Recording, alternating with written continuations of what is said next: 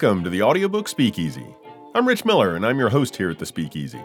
This is where you'll meet narrators, coaches, engineers, and other audiobook professionals, as well as some listeners who'll be sharing what they look for in a good audiobook. If you're interested in audiobook production, you've come to the right place. So come on in, grab a drink, pull up a chair, and join us for a friendly chat about audiobooks. Joining me tonight in the Speakeasy is an audiobook proofer, editor, and masterer. Sean Williams, thanks for coming into the Speakeasy tonight. Thank you. Thanks for having me. Glad you could make it in. What are you drinking tonight, Sean?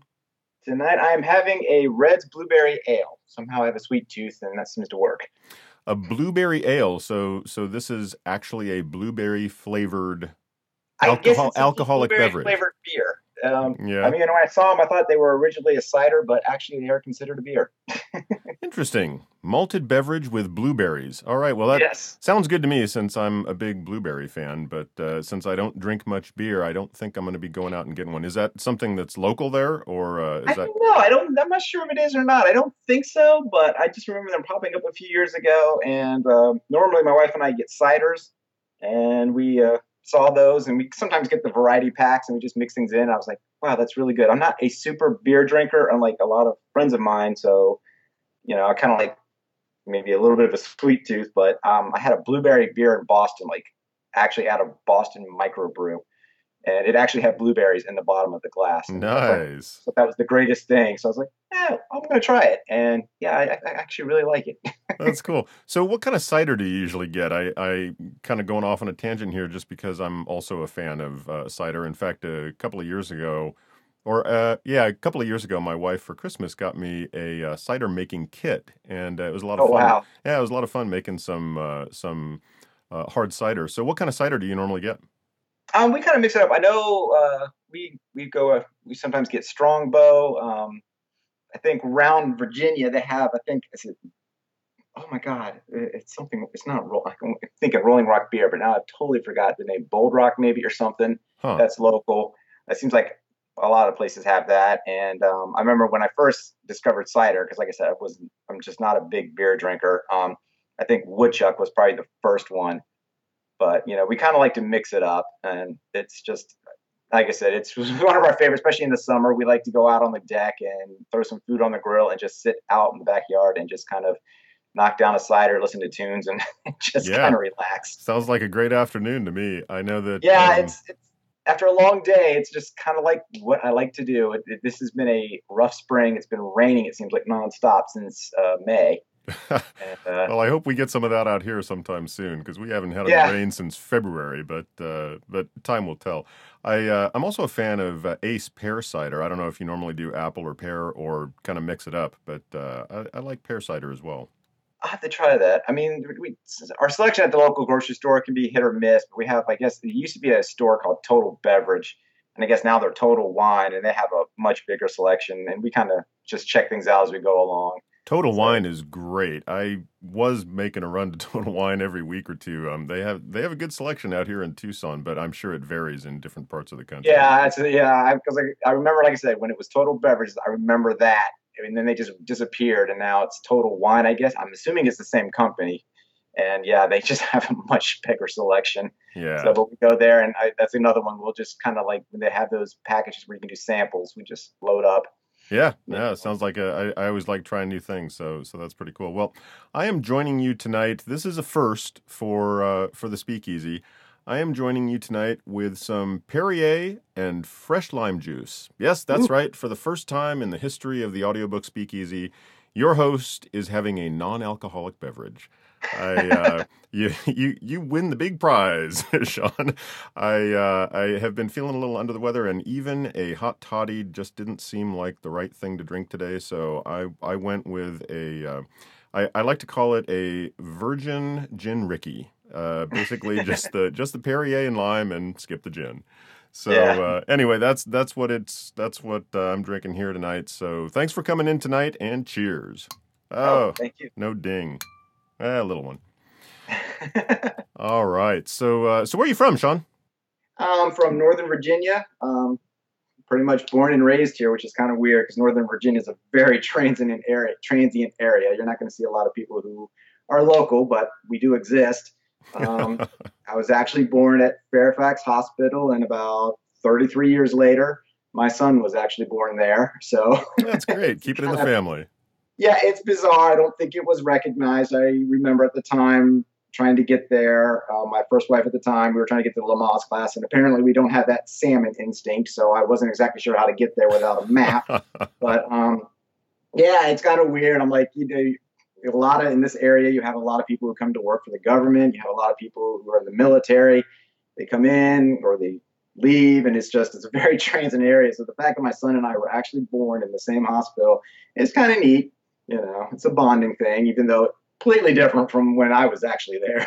Sure, yeah. Or So first there, I should say. is there a big military presence there? Yeah, I mean, I actually, before I did audio engineering, I worked as a DoD contractor and actually did spend some time working in the Pentagon. And there's Fort Belvoir, and there's also what else is Quantico Marine Corps Base was south of where I grew up, and we could always tell when they were doing training exercises. You just hear explosions and everything else going off. It was kind of interesting. But yeah, I mean, again, with the Pentagon here, you have a lot of military that come through here. And like I said, I was a DoD contractor. So it was it was an interesting culture. It was fun, but it's totally different from what I'm doing now. Yeah, no doubt. I didn't realize when you said Northern Virginia that you were like right next to the Pentagon. Oh yeah, DC metro area. I mean, Ah, that's pretty much it. I mean, it's kind of like the southern part or the northern Virginia and the southern part of Maryland. It's a huge area. yeah, And that's funny. I don't really think of Virginia when I think of around DC. I'm always thinking of Maryland. Part of that is because it's I had a nephew who worked there in that area for a while in Silver Spring, I think. yeah. Yeah, so I always think of Maryland. I don't really think of Virginia. Yeah, Northern Virginia is almost like it's a world unto itself compared to the rest of Virginia. It's I don't know how to explain it. I mean, it's just like you've got rural Virginia, which is pretty much there's like three different Virginias. There's the Northern Virginia here around D.C. You've got the Eastern Seaboard in Norfolk, and which is like where you have Navy bases, and that's kind of a big area. And then you've got the pretty much the rural area and centered around Richmond and everything else. And that's basically your old Virginia, the southern part of Old it. Virginia, Yeah, I mean that's so. I mean, pre-Civil War areas and all that stuff. So it's a totally different. It's basically three states in one almost. yeah. Well, I just heard today that apparently, once again, there's going to be something on the California ballot to split it up into three different states. I'll be interested to see how badly that fails, as it always has in the Yeah. past. But it does kind of sound like there are three different states there, the way you Yeah, we've describe never had any ballots, I think, to split it up. But, it. thank God for that. But it's beautiful out here. I mean, even though I've grown up here, whenever I've gone out of town, especially when I would fly out of town and come back in, and just coming over, it's just green. You come over the Blue Ridge Mountains, and as we would come into Dulles or something, it's a very beautiful state. But it is definitely a different world when you get outside the DC metro area. Yeah, I'm sure it's quite different. So you grew up there. Did you go to school in Virginia, someplace else? Skip college altogether? No, I went, like I said, I grew up here. So my wife, who's a narrator, we actually went to high school together. Great. Uh, not too, I actually, strangely enough, I live closer to where I went to high school now than when I was actually attending high school. Um, because at the time there was a lot of overcrowding in school, so I had to get bused almost an hour away. Oh Uh, wow. Now it's just down the street, even though it's still a different county. But that's it's just kind of like we're near Osborne Park now, more Yeah, closer than we were when we both went there actually. that's funny. And I went to George Mason University, which again is actually closer to where I am now than when I actually was. I actually commuted back and forth to school for about 5 years. So yeah, I did the 5 year program instead of the four. And it's just this is home. And I mean, I don't think anyone had heard of George Mason until about 12 years ago when their basketball team actually made it to the Final Four. And no one had ever heard of us I before that. I don't follow sports, and I had never heard of George Mason until somebody that I was interviewing here in the Speakeasy told me about Yeah, George Mason.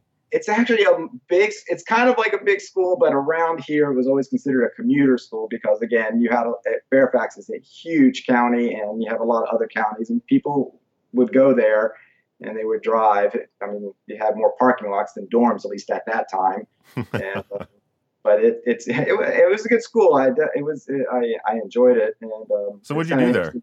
Close. When I was there, I studied history. Oddly enough. Um, I don't think that's odd. yeah, well, I started off as a computer science major, and it was, I mean, I was actually doing well, and I kind of enjoyed it. But this was the early 90s, specifically 1990, 91, and we would go into the computer labs, and these were literally in the basements of the building. And you would have to do printouts, and they would actually have to go to a whole other room, and there was basically dot matrix printers on the green paper and everything like that. I And remember them well. yeah, and then there would be people there that seemed to live there, and they would just. I mean, one time I had a computer lock up on me, and it was not responding at all. And at the time, I really didn't have too much computer experience. I mean, they were starting to become more prevalent as home computers and PCs, but at the time, it was still, not everyone had that yet, unless you had a Commodore 64, which I did have, but that didn't really help much in computer science. Right. Um, and this guy was just started yelling at me because I just turned it off and turned it back on. Computer freezes, reboot. Sure.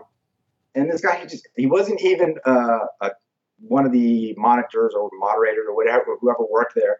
He's like, did you log off? Did you log off? I'm like, no, I'm not exactly sure how I could do that, considering there's absolutely nothing to respond. Hit keys, nothing's happening here. Okay, Mm-hmm. so whatever I was doing must have locked up the computer. And then I had a conversation telling my neighbor that story. He goes, you'll find that the people you go through your major with are the type of people you will work with for the rest of your life. I was like, I I knew really that like story. my I history knew that teachers, story but was they are going so somewhere. yeah, and that just really sunk in, and I was like, I enjoyed it, but at the same time, I really loved history, and I had a history professor my freshman year, and he was just this. It was the first time I'd ever been in a class. He actually captured the whole human drama of history. He would come in. He was just kind of awkward man. He wouldn't say anything. He'd just walk in and he would just start writing on the board. He would write columns and columns of words, and basically that was the structure of what we were going to discuss that day. And this was, I believe, it was a world history course, History 101 or something like that. And he would turn around and then he would just start telling us these stories. And he just had this great way. He would kind of keep talking and you're just riveted. You're just listening to everything he's saying. I mean, he just had this really soft voice. And then this would happen. And then, and he captured the whole thing. It's a human drama. It's not facts. It's not dates. It's not this. It's not, it's people and these are their stories. And, That sounds and he awesome. get to the end of class and it was almost like he was building to this crescendo. And he would get to the end of this class and he'd go, and then we will discuss that in our next class. And we're all like, what? That's great. Way to make a cliffhanger out of It was actual really, history. I think I took maybe 3 or 4 classes from him. And he was actually a part-time because he actually taught at another college, like on Monday, Wednesdays, and Fridays. And he taught at Mason on Tuesdays and Thursdays. And then I had another teacher who was just, he was just like, he just had this great sense of humor. He's a big, big dude. And he said had he not been a college professor, his friends thought he would have been like the Archbishop of DC or something like that. And he was just, he just was a great teacher. Just a lot of fun to be around. And the first project he gave us was, you do have to write a paper in this class, and it can be about anything you want. As long as it's related to history, but it can be anything because it's all history. Everything it contributes. So I actually wrote a paper on the birth of the electric guitar because I'm a big guitar fan. I mean, I just love guitars. I have a massive. I'm not very good, but I just love them. That's great. So who created the first electric guitar? I mean, there seems to be a lot of things that were happening simultaneously. I mean, you obviously had Les Paul's considered one of the moderns. He took a railroad tie and he built a body around it, and then he took electromagnets and put them under the strings, and that was kind of one of the first amplified ones. then you also had Leo Fender's probably the one that created. It's considered the father of the modern electric guitar. That's funny. I mean, I know both those names. I definitely would have thought Les Paul, but I figured, there's probably a story back there. It's like the telephone and everything else. Different people come at things Yeah, sometimes at the same time. yeah, there was a lot of things kind of. It seems like simultaneously, but Fender was probably the first one to really mass produce them on a big scale. Hmm. Starting with the Fender Broadcaster, which became the Telecaster, which is pretty much. I mean, you see a lot of country guitars play it. It's been around since the '50s, but that was probably their first, assembly line model. Hmm. And I wrote this, history report, and it was wonderful. And then the professor says, a lot of people wrote some really great reports. One wrote a report about the history of the electric guitar, and I'm just like, yes. Even though you say my name, there was just sort of like kind of, because it was something that I guess no one had ever bothered to touch on before. And so around midway through sophomore year, I was taking assembly language programming, and you're like wondering what the hell that is. Oh no, I know exactly what assembly is. Yeah, that's I have taken a class in assembly language programming. Oh, it was a night class, and I had not taken a night class before that, and it was just, what would end up happening was you'd have people coming in who actually worked in the field, and they would come into the class at night, and somehow the class would devolve into this professional and the professor having these one-on-one conversations about things, that we're not really at that level yet. Mm-hmm. Yeah. And it was just a mind-boggling kind of, and that was probably the first class that I really struggled with. And then a friend of mine one of my best friends, he actually said, what's funny about that is I've never used that class. He actually did get the degree in computer science. He's like, that's the one class I've never really actually had to use. Sure. Yeah. I had I had the same experience. I took an assembly language programming class, and it was vaguely interesting. And then when I was working at a place, there was actually somebody there who did write assembly, but it wasn't me. And if I could avoid doing anything like that, I would, because holy cow, talk about something that is, it needs to be written a certain way, and that's fine. And if you can do it, that's great. But nobody else can look at it and have any clue what it's doing. So it's just one little thing's off, your whole computer freezes up and locks up. So you end up getting yelled at by some guy in the computer lab or something. Yeah. I'm not at all surprised to hear somebody say that they took that class and never used it. So it was really, because I remember the other thing that was weird about it is when I took a class with Pascal. Oh yeah, Pascal. Was the language we used, and again, that's another one that's not actually used as a programming language. Everyone was using C or C++. Right.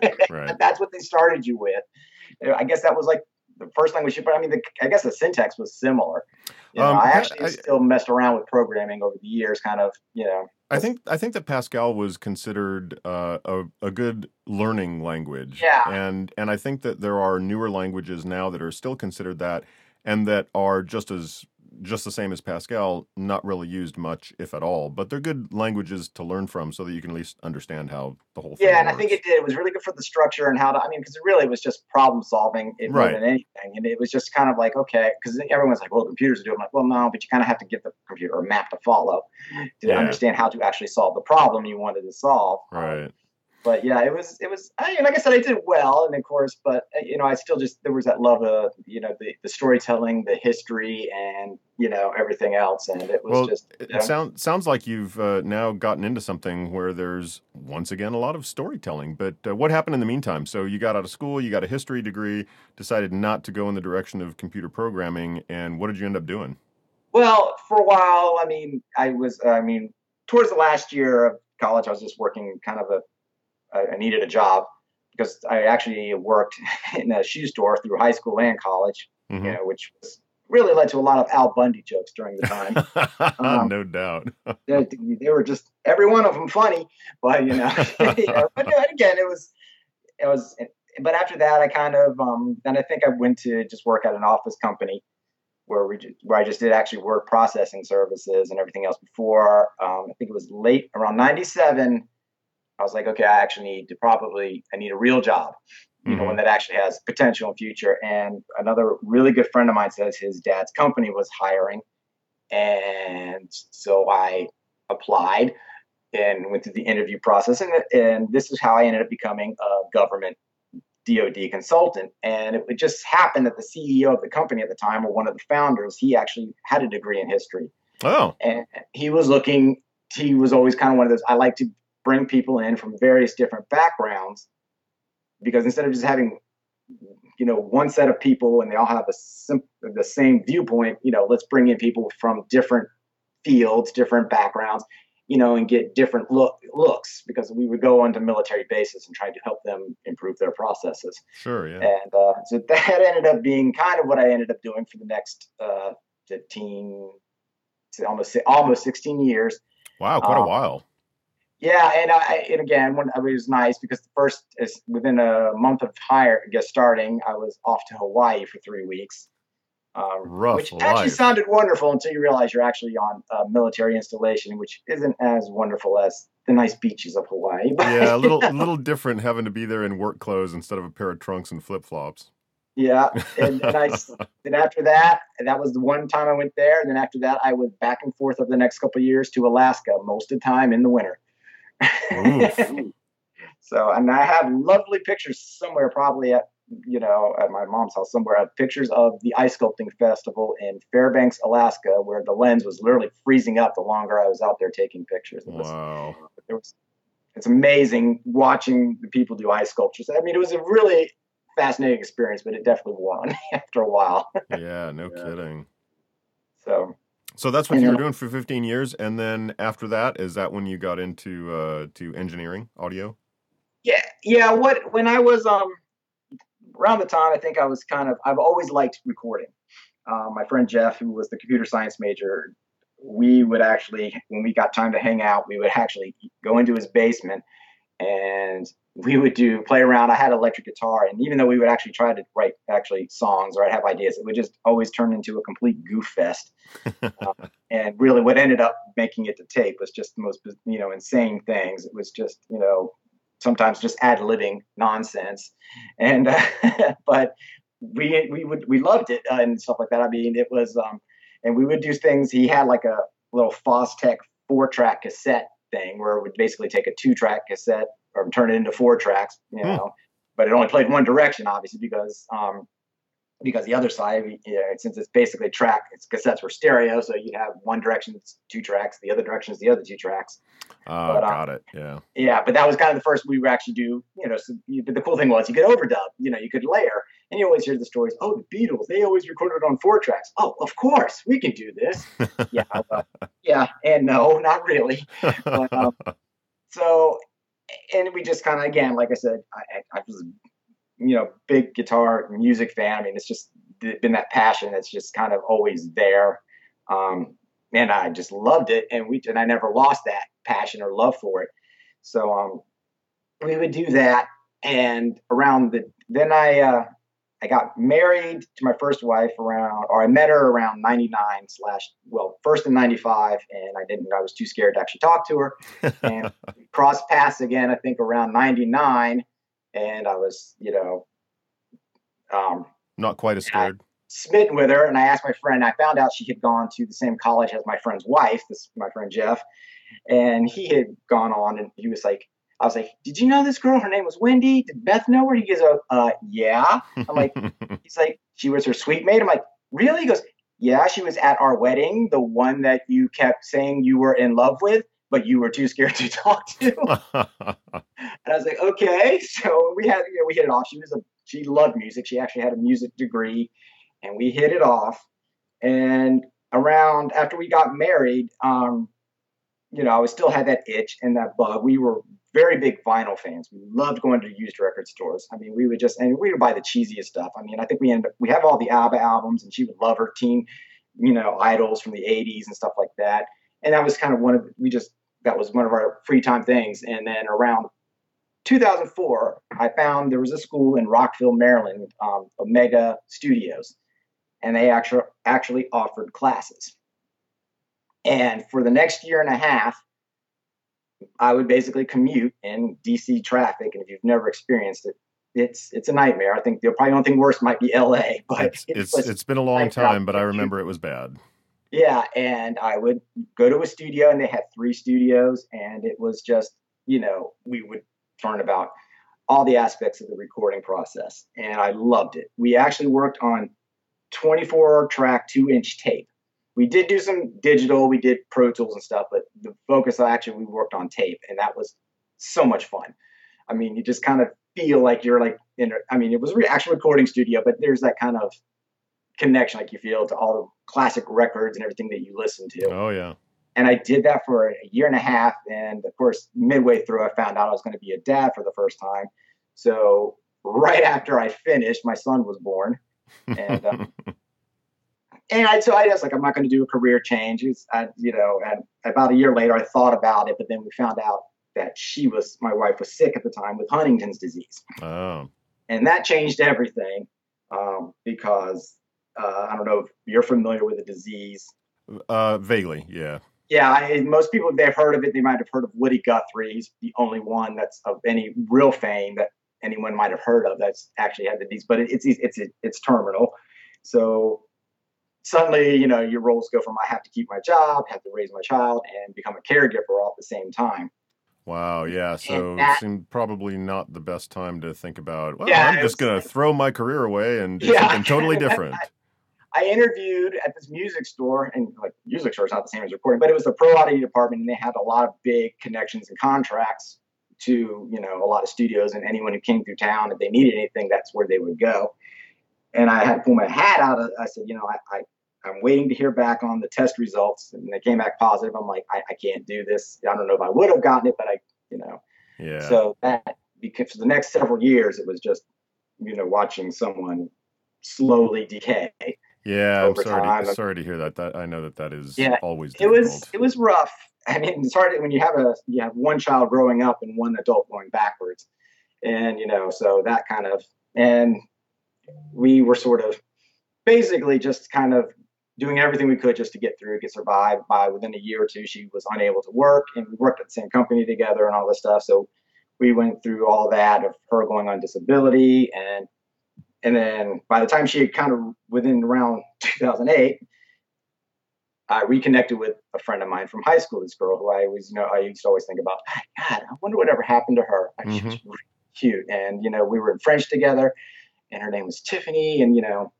And we actually connected on Facebook. Matter of fact, my friend Jeff, who seems to have every important role in my life at Yeah, some I point. was going to say he shows up every 2 or 3 minutes He's like, here. someone contacted me out of the blue and says, "Why aren't you on Facebook?" And I had no idea what it was. I'm like, "What the hell is that?" Okay. So I Hmm. called Jeff, and he's like, "Oh yeah, it's this." And I was on there, and Tiffany was talking about you and wondering how, what they were wondering what happened to you. I'm like, "Oh, Tiffany Kelman, her?" He's like, "Yeah." I'm like, "Oh, okay." So I signed up, and over the next year, we basically became each other's massive support service. Well, that's good. Yeah, we were kind of like there for each other, and then and again, my wife at the time, her father had passed away in 2004 from Huntington's disease. Her grandmother had passed away from it, and Oh, my I mother-in-law. didn't realize there was a genetic It's component a to that. genetic thing. So my mother-in-law, who had gone through it with, had taken care of her, Wendy's father, and my sister-in-law, who was there for the whole thing, they're like, they could see I was really kind of just under pressure, and they actually encouraged me to go visit Tiffany in Texas. And that became kind of a relationship. So, I mean, people are like, "What? Why would you do that?" But I'm like, it's hard to explain. When you have Huntington's, you're kind of in this mindset of you're internal. It's kind of a combination of Parkinson's, dementia, Alzheimer's, and oddly enough, autism. Hmm. And so the person you remember they're physically there, but they are not.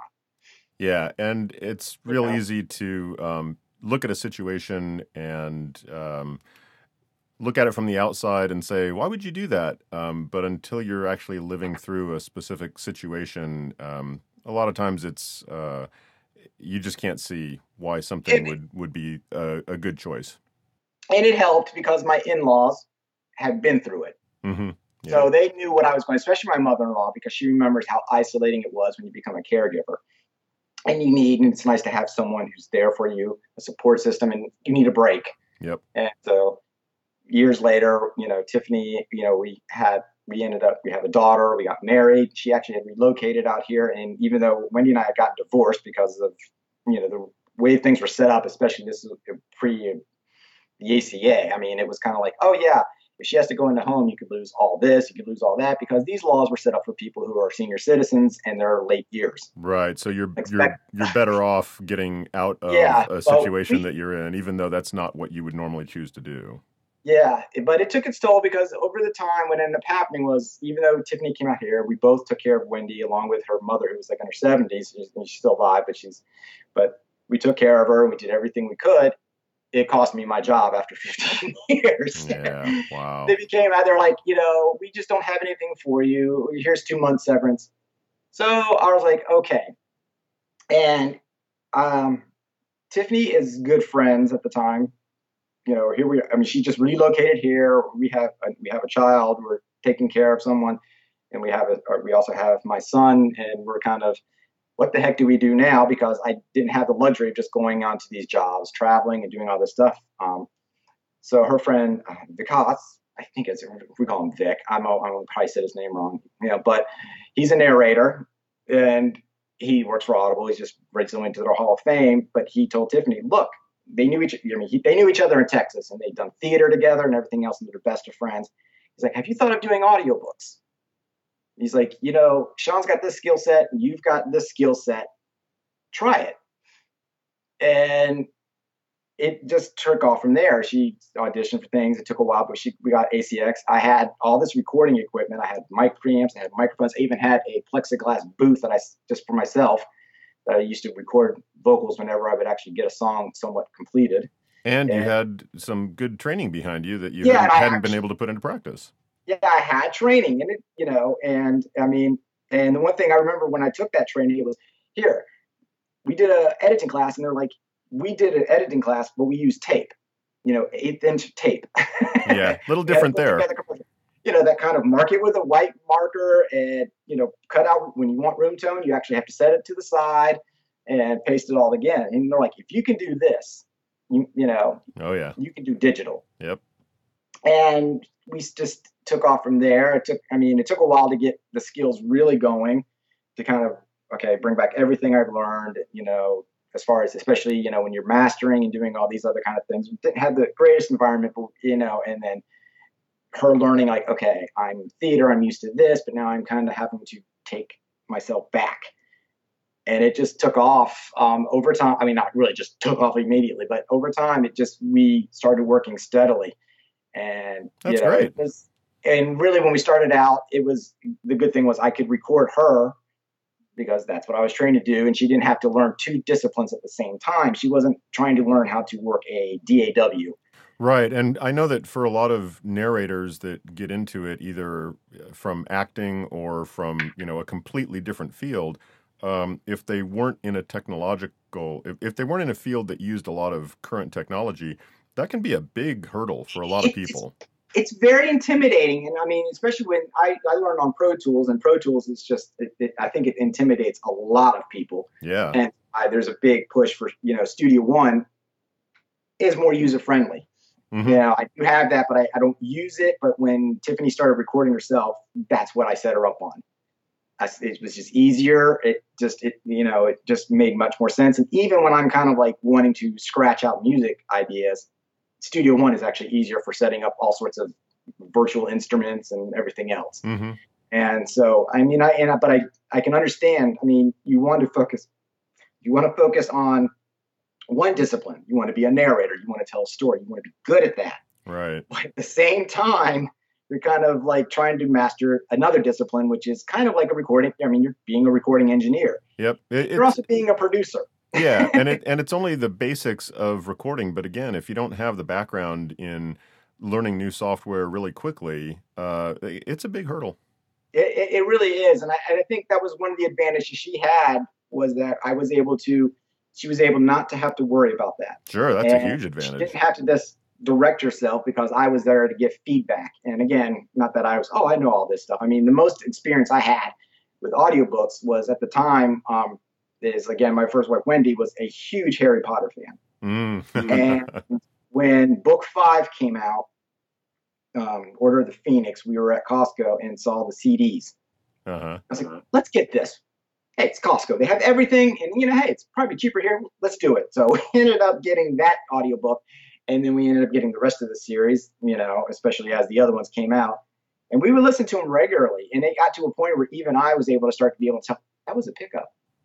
That's just how much. Isn't that funny how that works out? You listen to it long enough and you go, oh, I heard that. And it was like I hadn't even done an audiobook yet, but I could hear certain subtle changes. And It wasn't like I was listening on high-end equipment. I could hear certain subtle changes. Like, I think that was something he went back. And, and I was always in my mind, like, I wonder how they go about recording this. I mean, is it, I had no idea. Mm-hmm. But it was still kind of just the recording engineering side of me was thinking, God, that's just 20-something hours. How does he do this? Does he just sit there and read it? I mean, does he do the character voices all in the flow, or does he do those separate and they put it together? I didn't know how exactly they did it. Right. And but it was still always in my mind. But we kind of obviously figured it out as we went along, and it was just, and it was kind of like just bizarre that I'm thinking like, all these times I had these questions, and now this is what I'm doing. That's great.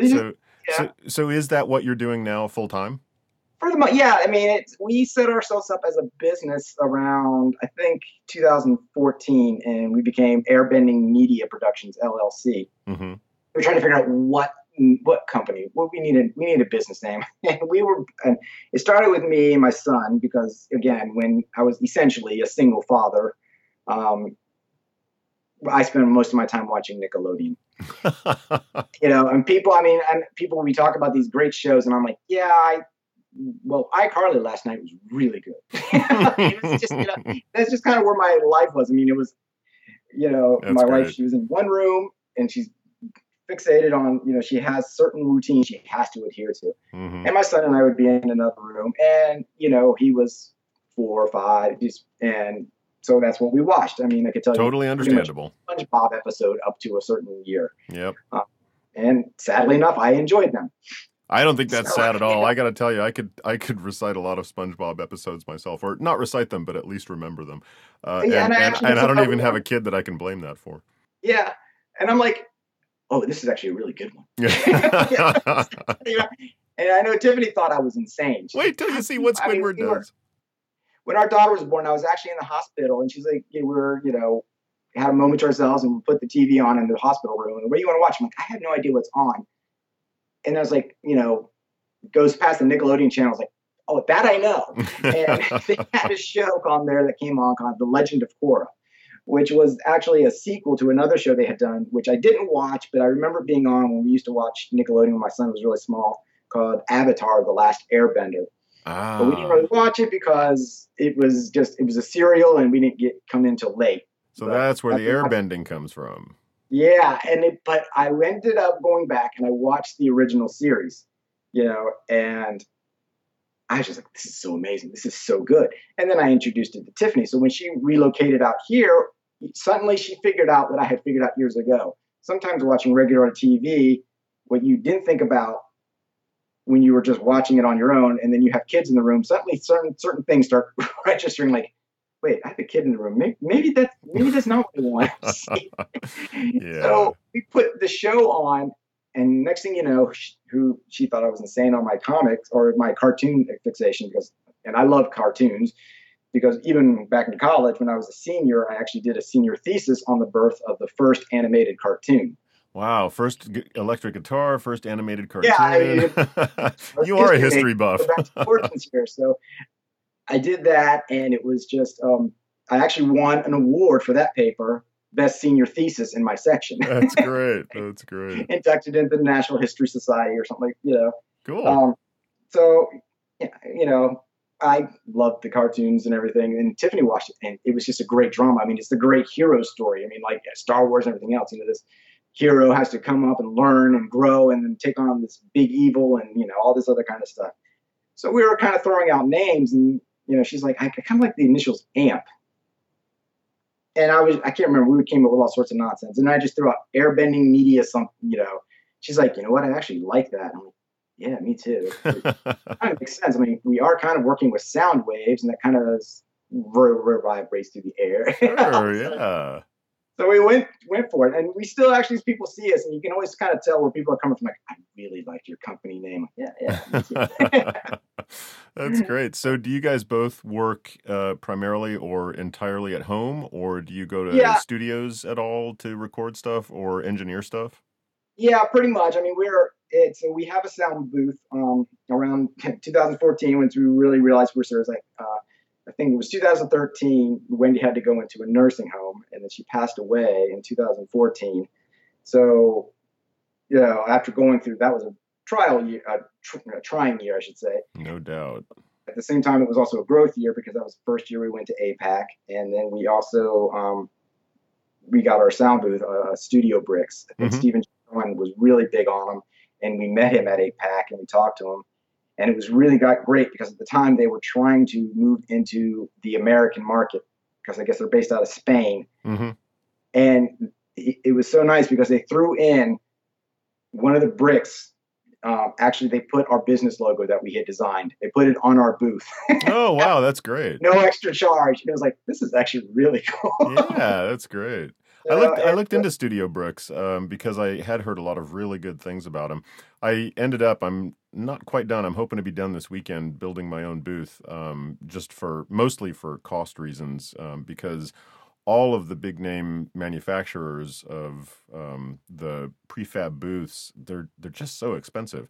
And I'm hoping that mine will be as effective as keeping out unwanted sound, but I'm not going to know until I get everything in there. yeah, and yeah, that's the thing is like, but hopefully, even if it's not perfect, you can tweak it without necessarily having to. This is a total failure. Be like, oh, wait a minute, I can. Yeah, that's my hope. We'll see. I But mean, anyway, I've always wanted to. My house. I have like a huge basement, and one it has a. And when I bought the house at the time, I was like, oh, I just love to build a recording studio down here. And of course, I'm still waiting for that. Seems like every time it comes up. But I had this night, I mean, with these tall ceilings, I even have a drum kit downstairs. I have like wow. bass guitars, analog synths, keyboard controllers, you name it. I'm like, I have a recording studio just waiting. Yeah, I would love to have that kind of space to do exactly that. I have space in theory, but everything over the years has kind of migrated to the basement. So I don't actually have the space. Basement creep. Yeah. Yeah, it's like, okay, this is how to, getting from one end to the other it's basically like going through an Indiana Jones type obstacle course. Yeah. Something But that happens, but expect a you do bolt to have come down the stairs. but you do have your So, Studio Bricks booth, and so that's what's been working for you for several years now. yeah, and I mean, Tiffany loves it. I mean, we started and moved in one room, and then when our son, when kids get older, we put the son in one room, and then our daughter moved into another big room as she outgrew her baby room.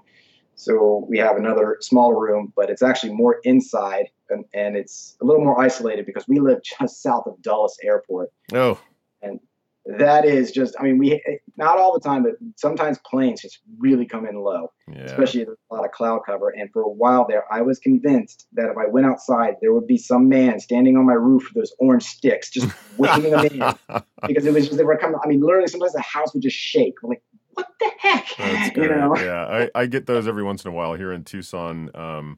We've got both Tucson International Airport and Davis Monthan Air Force Base, and usually, jets are up there and not that bad, but every once in a while they do some kind of exercises out of the Air Force Base, and they come up here. I'm just south of the Catalinas, and I see them banking around the Catalinas, and it's like window rattling in my house here. So when they stay down at the base, sometimes they bleed in, sometimes they don't. Sometimes I have to stop. Sometimes you can't really hear it. But when they get up this way, holy cow! I'm afraid that with this house, everything's just going to fall apart. So I hear Yeah, you. But I but that had sounds that great. occasionally. Yeah. So it sounds great that you've got a good setup there. You do all the work at home. And do you do any directing? I know that you said that when you guys were starting out, you were helping with the recording. Do you actually do real-time directing when Tiffany's narrating, Not or is it basically just she records on her own and then she gives you the files? right now. She records on her own, and I edit and master hers, and then I have a bunch of other outside clients. I think a couple of years ago we started getting to a point where she was able to take on her own recording. That freed up time for me to take on outside work. That's So I good. do a lot of editing and mastering for different narrators.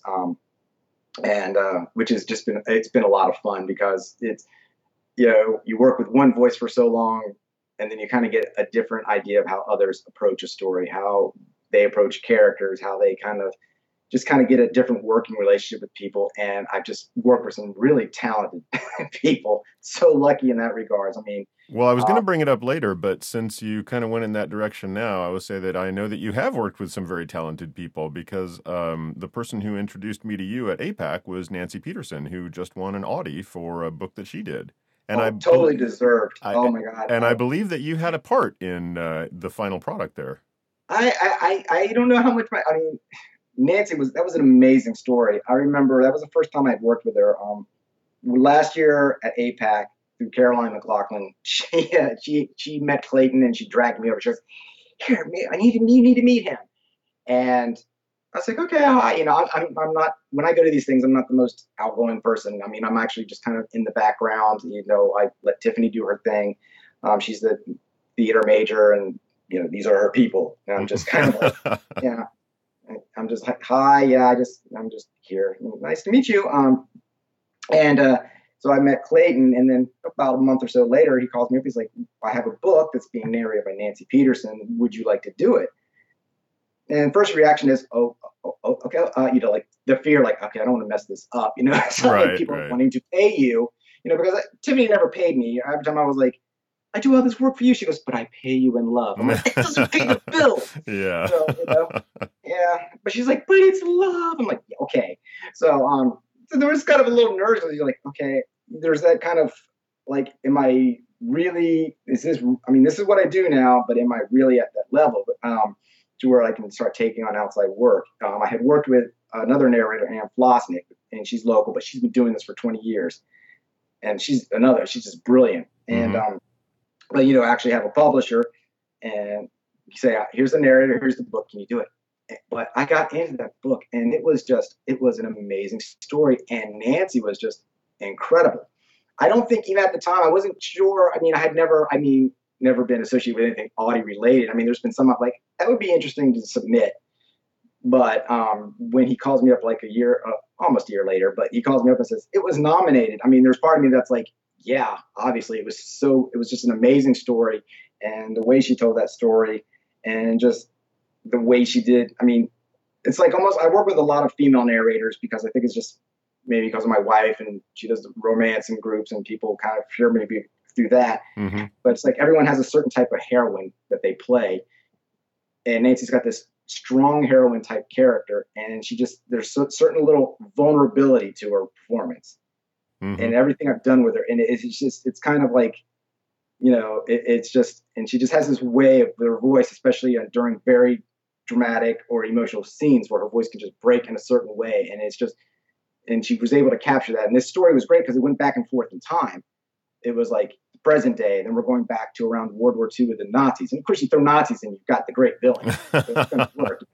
Right. At any point, you expect Indiana Jones to show up, but apparently he didn't make it in this book. But it was still back and forth, and the way she was transitioning into these characters, it was just an amazing. I would finish for the day, and I would tell Tiffany like, "Oh yeah, this story is great, and this is what's going on," and da da da da da da. And then I'd master it, and next thing you know, we're listening to it on our Bluetooth speaker. I'm like, "You gotta listen to this. This is really good." And yeah, it did not surprise me that she won. I mean, I didn't know what exactly she was up against. I mean, I saw like the name I recognized was John Rhys Davis, bring back to the whole Indiana Jones thing. But, yeah. He's like, that's solid to me. But at the same time, I know his voice, and I was like, wow, she's up against that. But it didn't surprise me when she won. I mean, it was just amazing. I've done several books for her since then. And a couple other ones I told her, I was like, this book I just finished for her earlier in the year called Daughter of Nothing. I was like, this is a really good book. It was creepy, but in a good way. Different genre, but it was like, it was disturbing, but it was the kind of disturbing where you're like, it's just, you're drawn into it. And, and I was like, you should talk to the author because it's, I think, self-published or something. I'm like, you might want to consider putting this at least up for a consideration for an Audie, because I'm like, I don't know what the competition is like in this specific category, but this was really good. Yeah. Well, that's So we'll great. see. That's great that you got to be associated with the winner. Were you there at the Audies? I really wish I had been. We had talked about it, and we were kind of like torn because we're like, there was something else Tiffany had already committed to that was like the day before, Mm-hmm. before APAC. So that for a bunch of romance narrators, it was a big thing they had gotten together to do, and she's part of that group. And it was shops, and then we're like, okay, we have to stay an extra night. We have 2 kids. There's and it was kind of like a lot of variables there. I was at home and I'm just like, we should have gone. I mean, I know how this is. I'm the kind of like, if it had been Tiffany, I would have just done anything. It's me, and I'm like, I don't know. Yeah. No, I understand. That would have been great to see it though, to be there for the moment. And I'm looking at these pictures and I'm like, I wish I was there. I had my hair really nice that day. It was really nice and gel properly. So yeah. But at the same time, I also am not really a formal person, so there is that sort of kind of like nerves about actually being in a ritzy thing, but I don't feel fancy. I feel like totally insecure in that kind of whole environment. Yeah. No, I understand. Different environment, but still, it's great that you got to be involved on a project that won. Yeah, and I mean, I like people are like, oh, I'm like, I don't know how much I really added to that. I just didn't want to screw it up. Mm-hmm. Because in the end, it comes down. It's the performance.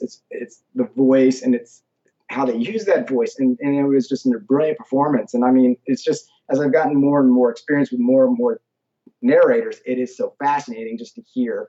One of the other first people I worked with was Suzanne Freeman. Oh yeah, and she's like, well, she was one of my favorite people. I heard her podcast when we were preparing. I listened to her, and she referenced me without thinking I would catch it. And she was talking about, and there's this married couple, and they were saying they were going to go back to their room, and I just wanted to throttle him. And I'm like, I look at Tiffany, I'm like, I know she's talking about me. She's talking about me. And which I'm like, she's not telling the story right, I was like, different perspective. It was in 2014 we went, and again, this was like I was coming off. It was just a very stressful time. Sure, yeah. After the whole year with Wendy dying from Huntington's disease, we went to our first APAC, and at the time they didn't have a central location that everyone stayed at. Uh-huh. So we were kind of staying at a hotel in the village. We didn't really know anybody. We still felt like we were new to this. So at the end, we were kind of like exhausted. I mean, it's just an exhausting experience in general. Oh yeah. And we ended up back in our room. We would chat with the kids, grab a bite to eat. But again, we were newbies at all this, and we were trying to learn it, Mm-hmm. And somehow I didn't see that's what we were going to do this year, and this was like last year. Well, it was, if nothing else, it was a great story from Suzanne, so that she could encourage other people to get out there. Yeah. So, yeah. So there was a good outcome. Oh yeah, I love working with her, and I think we kind of hit it off because she and I have these random kind of brains, especially when we get on email and we just go off in different directions, and yet we can track with each other. Mm-hmm. My wife reads these correspondence and she just laughs and she's shaking her head because, we're just all over these places. And we somehow, I don't know how it started, but we started a running joke where, like the big celebrity from here in this area, especially if you're in music, is Dave Grohl of the Foo Fighters. And he's from Northern Virginia, and he always talks about Northern Virginia, and it's one of the first episodes when he did that Sonic Highways thing. And I'm like, yeah, it's kind of weird because when I think about it, he would have been a senior when we were freshmen. And oh my God, So I once had told Suzanne a story. I'm like, yeah. So the closest I came with Freeman is I have a buddy of mine, my guitar teacher, and a really good friend of mine. He had another friend who owned a rehearsal studio, and I think it was back around 99, 2000. The Foo Fighters were rehearsing for a new album. So my friend Vinny gets asked by his friend, and he's like, can you unlock the studio for him, the rehearsal space, He's like, okay, who is it going to be? He's like, I can't tell you that. He's like, just tell me who it is. So his friend says, it's the Foo Fighters. So the joke became between me and Suzanne is that I have my friend with the guy who opened a door for Dave Grohl. And of course it didn't help that at the same time my sister was working at a rental car at Dulles Airport, and she actually delivered twice of rental cars to Dave Grohl. Probably opened the door for him there too. So that was my and it just became like this whole sort of running joke that we kind of working into everything we do. And even sent pictures when they opened up a new venue here. At the Anthem is a new place in DC on the waterfront. And great place to see a concert. And they opened that. They were the premiere act, hometown boy coming back, and Yeah. I like sent a picture to her from the show, like check it out, Well, that's look at great. me with Dave, So, Great that you found something to riff off. I know yeah. that I had a great chat with Suzanne here, and then I was really glad that I got a chance to meet her at APAC. There were a few people who I have talked to that I had wanted to meet in person but haven't yet. So I was glad that I had a chance to talk with Suzanne for a while. She seems great. And then Oh, helping out at the Audis with her and PJ doing the red carpet thing was a lot of fun. So anyway, that's great. Now I know who that story was about. I didn't know who it was about at the time. yeah, I was kind of like, yeah, I'm gonna get her.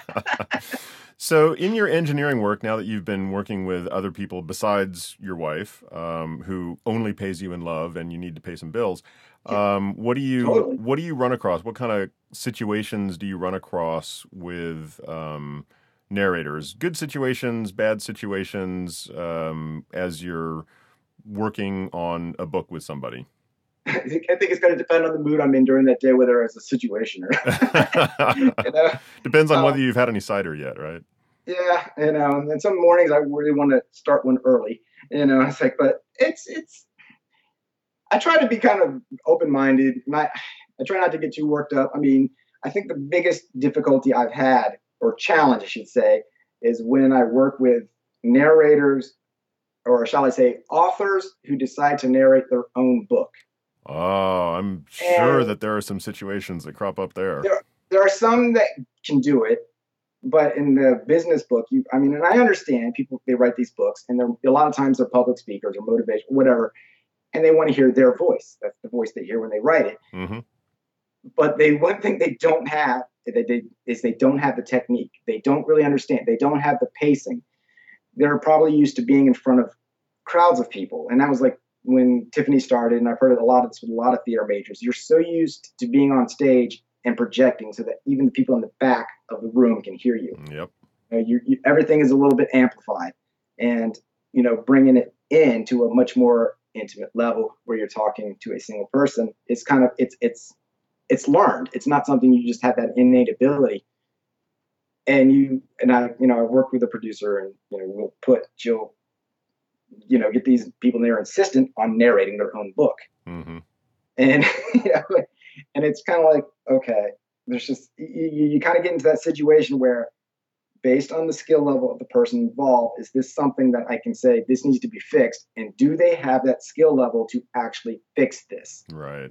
It's not just always a misread or just kind of a slurring of the words. It's the approach. Like this line, I know you're building up to this line. This needs space. It needs to breathe. You need to give it a moment to let this thing sink in, Hmm. and boom, it blow right through it. And again, they're probably used to having a crowd, and you can read the crowd, and maybe that will give you that. Okay, this obviously hit a nerve. Let's let it sink in a little bit, and then we continue. But they're not used to being alone in a room with a mic and not having that feedback. Right. And that's been the biggest challenge I've had I've had like a couple books that have been like that. And then a lot of times they work with engineers, and then they include all the studio chatter back and forth. I'm like, why couldn't they just stop the tape? Well, okay, the disc, why can't they just, I don't need to hear about this and all these other kind of things.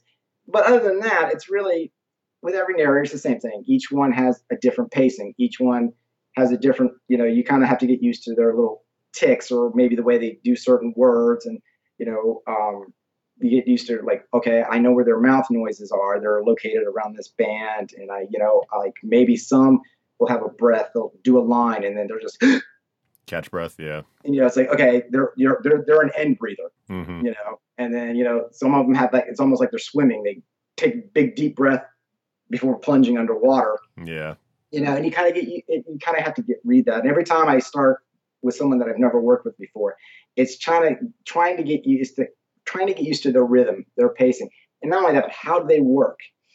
Because I'm kind of, my objective is, I don't need to necessarily always have them accommodate me. I don't want to, I don't want to be a cog to the creative process or the flow or whatever they need. So it's kind of like when I work with someone, it's like, okay, I can do pickups. I can send them to you as I go along. I can send them to you at the end. I don't want to disrupt your flow. What works for you? How do you Hmm. want to approach this? Here's my system, but at the same time, trying to be accommodating because, like I said, maybe it's because Tiffany is a theater major and there is a certain creative process, and even I have that creative process in a different field. Sure, yeah. Trying to respect that and understanding, like, there's not everything's going to be perfect, and it's my job to just try to blow off steam, get on Skype and send a message upstairs to my wife in the booth, like, but then, make it work, or again, and of course, I've never had anyone that's been horrid to work with, okay, this is, just fix this and all this other kind of stuff. And it's always I try to create it so that it's a collaborative thing. Like I said, when I was the thing with Nancy, she got the audio. I just didn't want to mess it up. And that's kind of how I approach these things. It's your name that's going on there. My name's nowhere in there. Well, that sounds like a really good approach to me, coming at it from my perspective, just based on what I hear from a lot of engineers and people who have been doing it for a long time in various different fields of audio engineering, not just audiobooks, but the lighter touch that you can get away with, the better. I mean, you want to have the effect that you want to have, but if you can get the effect with a lighter touch than a heavier touch, that's what you want to do. Yeah, and that's kind of, I try not to I've probably been as guilty as anyone, especially when you start out, you can over process things. You can maybe use too much compression, too much. And at the same time, I'm kind of like I'm a huge fan, and probably one of my favorite bands, Led Zeppelin. And every time you follow their history, the dynamics, the light, the shade. And I kind of like to keep that when they do audiobooks. There's a certain kind of, depending on how the character is or how the scene is playing out, there's quiet moments and there's moments that are in your face. And of course, the narrator can work the microphone a certain way to kind of give you that.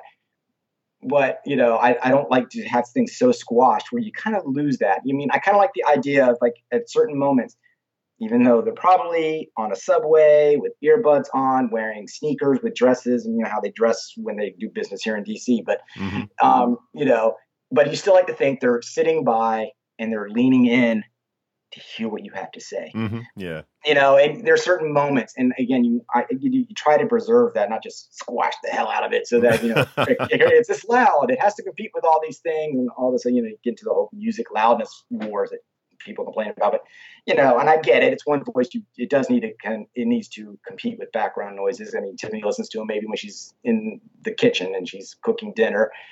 There's a lot of people that listen to it in background, but you try not to think of it as background. You kind of like to think that they're actually engaged. Sure. Yeah. And, with the right story, and again, I've noticed that with the right story, the right narrator, and just things click. Like when Nancy won that audio, there was just kind of two things: a great story, a great performance. It clicks, and you like to think that anyone who's listened to it is focused on it. They're not just kind of like backgrounding it. Yeah.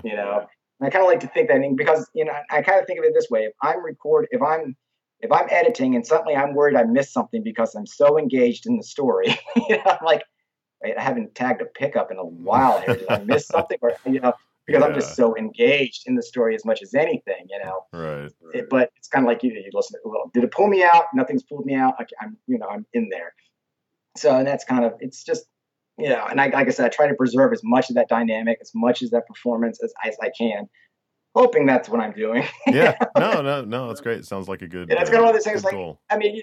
There's some really, engineers who've done this for a longer time and had much more experience, and I still feel like almost like that interloper who's just kind of fallen into this through circumstances. So I'm kind of like, I don't, really, some of these groups I don't even like participating because I don't want to actually say something that kind of gets like, why would you do that? Why do you do it that way? I don't know. Because I want to shut up. When it comes to social media, I would say nothing wrong with participating. Just tread lightly and realize some people have hot button issues.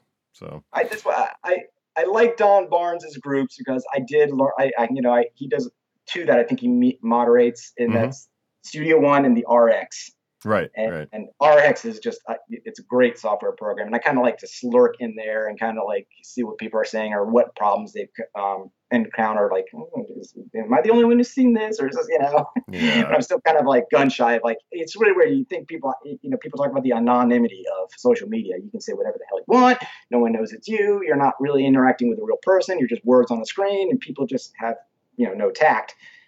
yet at the same time, I still feel like I'm like on a video and everyone's like going to read everything I say and know Well, it's me. yeah, the anonymity in the kind of groups that we're talking about is not quite as pronounced, and people know who you are, and it's a relatively small industry still, so word gets around.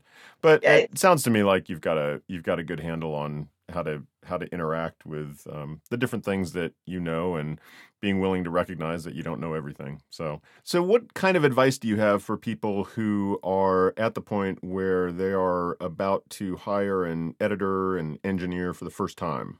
for the narrator, from the narrator side, I mean, find someone that you can really, you want to get someone that you can communicate with. Hmm. And it's kind of weird because I saw like a thing like the grouchiest professions are engineers, like audio engineers are up there as some of the most curmudgeon types, and of course, my wife would be like, yeah, you fit into that, and so would my kids, but it depends on the day, But you want to be able to have a report. You want to be able to work with someone who can work with your process, who kind of understands. I should say that they work with me, but really that's kind of what the approach is. Someone that you can work with, that you can trust, that they're listening to you as well. Hmm. Because again, I look at it this way. I mean, I'm not here to pat myself on the back. I'm not here. I mean, my job is I want you to be successful. I want the book you're doing. I want people to buy it. I want people to hear it and enjoy it. And I want them to be like, wow, that was an amazing narrator. I want to hear what else this person can do.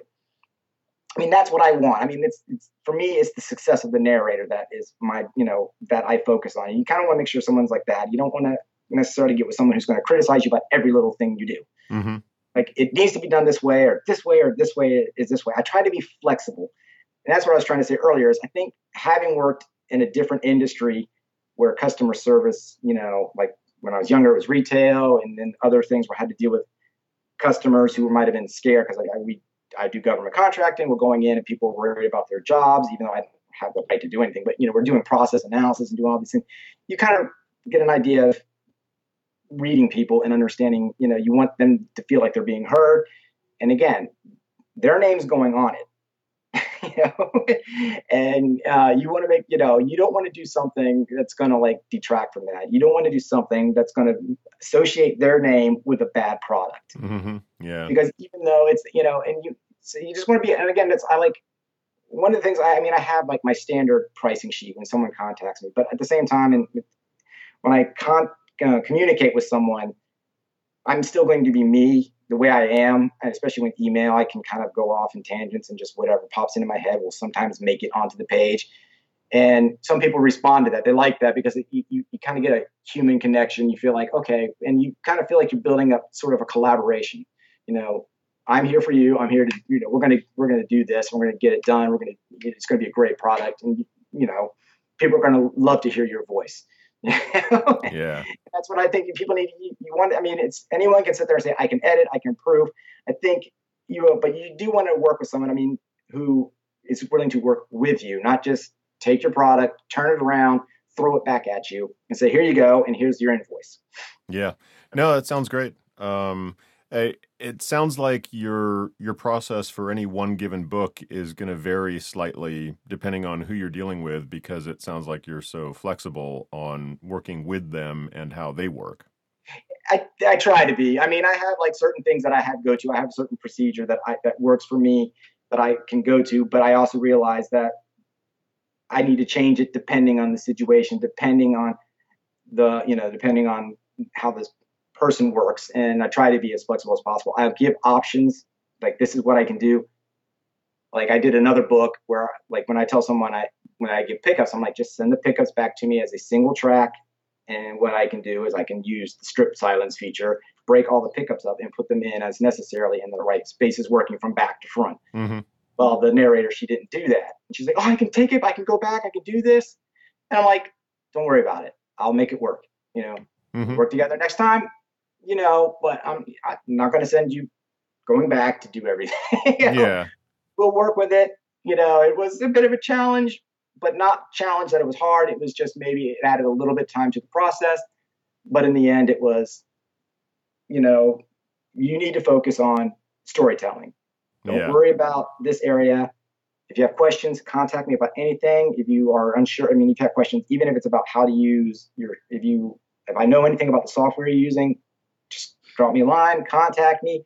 I can just let me know help. I don't sit there and say I'm on the clock and I'm going to bill you for asking questions or anything like that. Right. And and we'll work, and whatever comes up, we'll adjust to it, and then eventually we'll get into a process. I work with another narrator, Emily Lawrence, who's she's amazingly talented, and I've done several books for her. And I think it seems like every time I have a flake out, it seems like it's on her book or something. Whether I'm posting something, it seems like she's going to think I'm the biggest idiot in the world, because it seems like every weird thing that I can do wrong happens on her books. But but at the same time, she comes back, but at the same time, it's kind of like I have a process. I know what I can give her. Okay, you're giving me this. I can turn it around in this amount of time, and do this and this and this, and it becomes a good flow. And at the same time, she's paying me to do these things, but at the same time, it's kind of like I'm getting paid to listen to some really talented people. Yeah, no, that's cool. That's kind of the way that I look at my job as a narrator. Is one of the great perks is that I get to read books that I wouldn't necessarily. Now, of course, you got to take the good with the bad, and every once in a while you run across a book and you go, "Oh boy, wish I didn't have to spend 20, 40, 60 hours on this book." But I've 60 hours of my life back. Yeah, but on the other hand, take the good too. And the good is that I've gotten to read some books and learn some things that I probably wouldn't have picked up on my own. Almost definitely wouldn't have picked up on my own. So so that's kind of a plus, and you get to hear the storytelling, and as a history buff, you like that. Yeah, it is. Yeah, and I've gone all sorts of genres. I've heard more women say some inappropriate things in my earphones than I never hear in my life, and I'm getting money for it. So that's kind of cool, I guess. When you meet him in person, you're like, okay, I don't want to make eye contact. I heard what you said. That's not a very nice word. No, That's funny. That's but at the same, it's kind of like, and again, that's kind of one of those things you try to, some things I never thought that's what I would be doing, let alone, my wife does some of those books, and it's just kind of like people are listening to you. Sure. Yeah. No, what about the children? But it's kind of. But at the same time, you're professional about it, and again, it's kind of like, okay, it doesn't matter the genre, it doesn't matter this. There are some things that you're listening to, and you're like, okay. I think the only time I ever had to stop doing something was probably at the moment of greatest stress and grieving and anxiety, where I just could not finish a book. Yeah. Probably a little too graphic for me, and I felt bad about it, because it's like, I'm looking back, at the time now, it was probably the first outside project I had done, and I'm like, I don't think it was as much the subject matter as it was a culmination of things in life that were just kind of bearing down at that time. Sure, because the stuff Tiffany was doing, I was like, I don't know if I can do this anymore. And I'm kind of looking back, I'm like, yeah, I think there was anxiety, there's the grieving, there's the anger, and all that's 5 stages, and all. I don't know. Whenever I forget the 5 stages of grieving, there's a Simpson episodes I watch. I'm like, oh yeah, that's when Homer was dying. That's where I'm at now. Okay. So, that all enters into it, I'm sure. And there are some things where I'm just like, wow, okay. In the self-help ones, you're always kind of like, okay, are you really qualified to give someone this advice? Okay. Why? But, but you kind of, again, you still have to kind of, okay, they're paying, they want this, they want a quality product. There are people who are interested in this. Yep. They don't care about my opinion, but so far I've been lucky. I think most everything I've done, I try to find something that's enjoyable about it, or everything. Is it the performance? Is it sometimes I like to work with this person. So yeah, no, I totally understand, and it's just one of those things about this business is that there's good and bad, and you just take it all overall. I think it's a net positive. It sounds like it is for you too. Yeah, but again, I think it's for anything you do. I think there's going to be, there's no such thing as a job that is peaches or, rainbows and sunshines all the time. Nope, I totally agree. Work is work, and if you're lucky enough to overall enjoy your work, then you're ahead of the game. And, and in reality, I do. There's other things I would like to get into. There are times where I'm editing a book or some things, and I'm like, I actually wouldn't mind really doing the casting thing, because there are so many voices I've heard, and sometimes you get a feel for like, this person would really be good. But oddly enough, I've never been like one of those voracious readers. I'm like the only one in my family who's not a voracious reader, and yet here I am editing audiobooks for a living. And Tiffany was more into that, but she at this point, she's like, I read books every day for a living. I don't always have time to read for entertainment. Yeah, I Because, feel like I hardly ever have yeah, time to read for entertainment anymore. yeah, and it's like you want to you want that time to yourself. You want to be able to but at the same time, I'm kind of like thinking like I wish I had the time because I would like to think of, wow, this book would really be good for Nancy or Tiffany. This would be a really good vehicle for you, or this one needs a British narrator, and I love working with Anne. I would love to be in that position to be able to say, this is because like Anne Flosnick, she's not just doing British accents, she's actually British, and every time she does a book, I swear, just the way she does it, I mean, you always feel like you're sitting around, especially when she does period pieces, and you feel like you're sitting around a campfire, and she could begin every story if she wanted to with "Once upon a time" without any sense of irony, and because you're just like, okay, Anne's talking to what? Go on. That's great. Well, you're She still did, young. You're still young. There's time to get into casting yet. she did a book on fertilization and all these other kind of things, but it starts with the egg, and I'm like, "Ooh, I really feel like I'm totally in touch with my ovaries now. I don't have them, but yet I feel so much more sympathetic than I ever did before." That's great. So Sean, where can people find you if they are looking to get a hold of you for some audiobook editing and mastering work?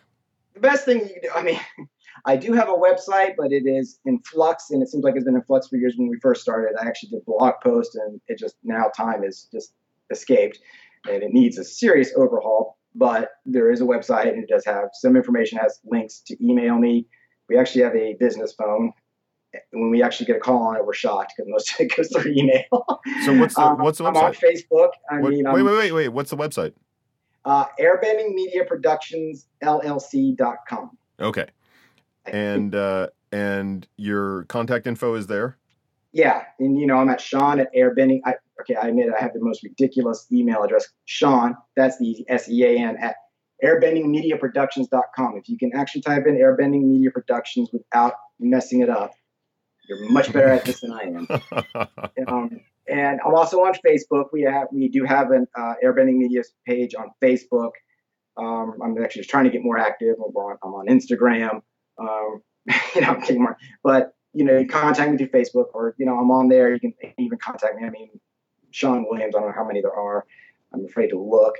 But there will either be a picture of me, or there'll be a picture of one of my kids. Most of my Facebook is dumb stuff my kid does, so that years from now, when it comes up on this day, I'll have blackmail as he gets older. So I would love to do, because my son's 13 now, and he's just like, oh. So something will come up when he was 5 years old, and I'm like, hey, remember this?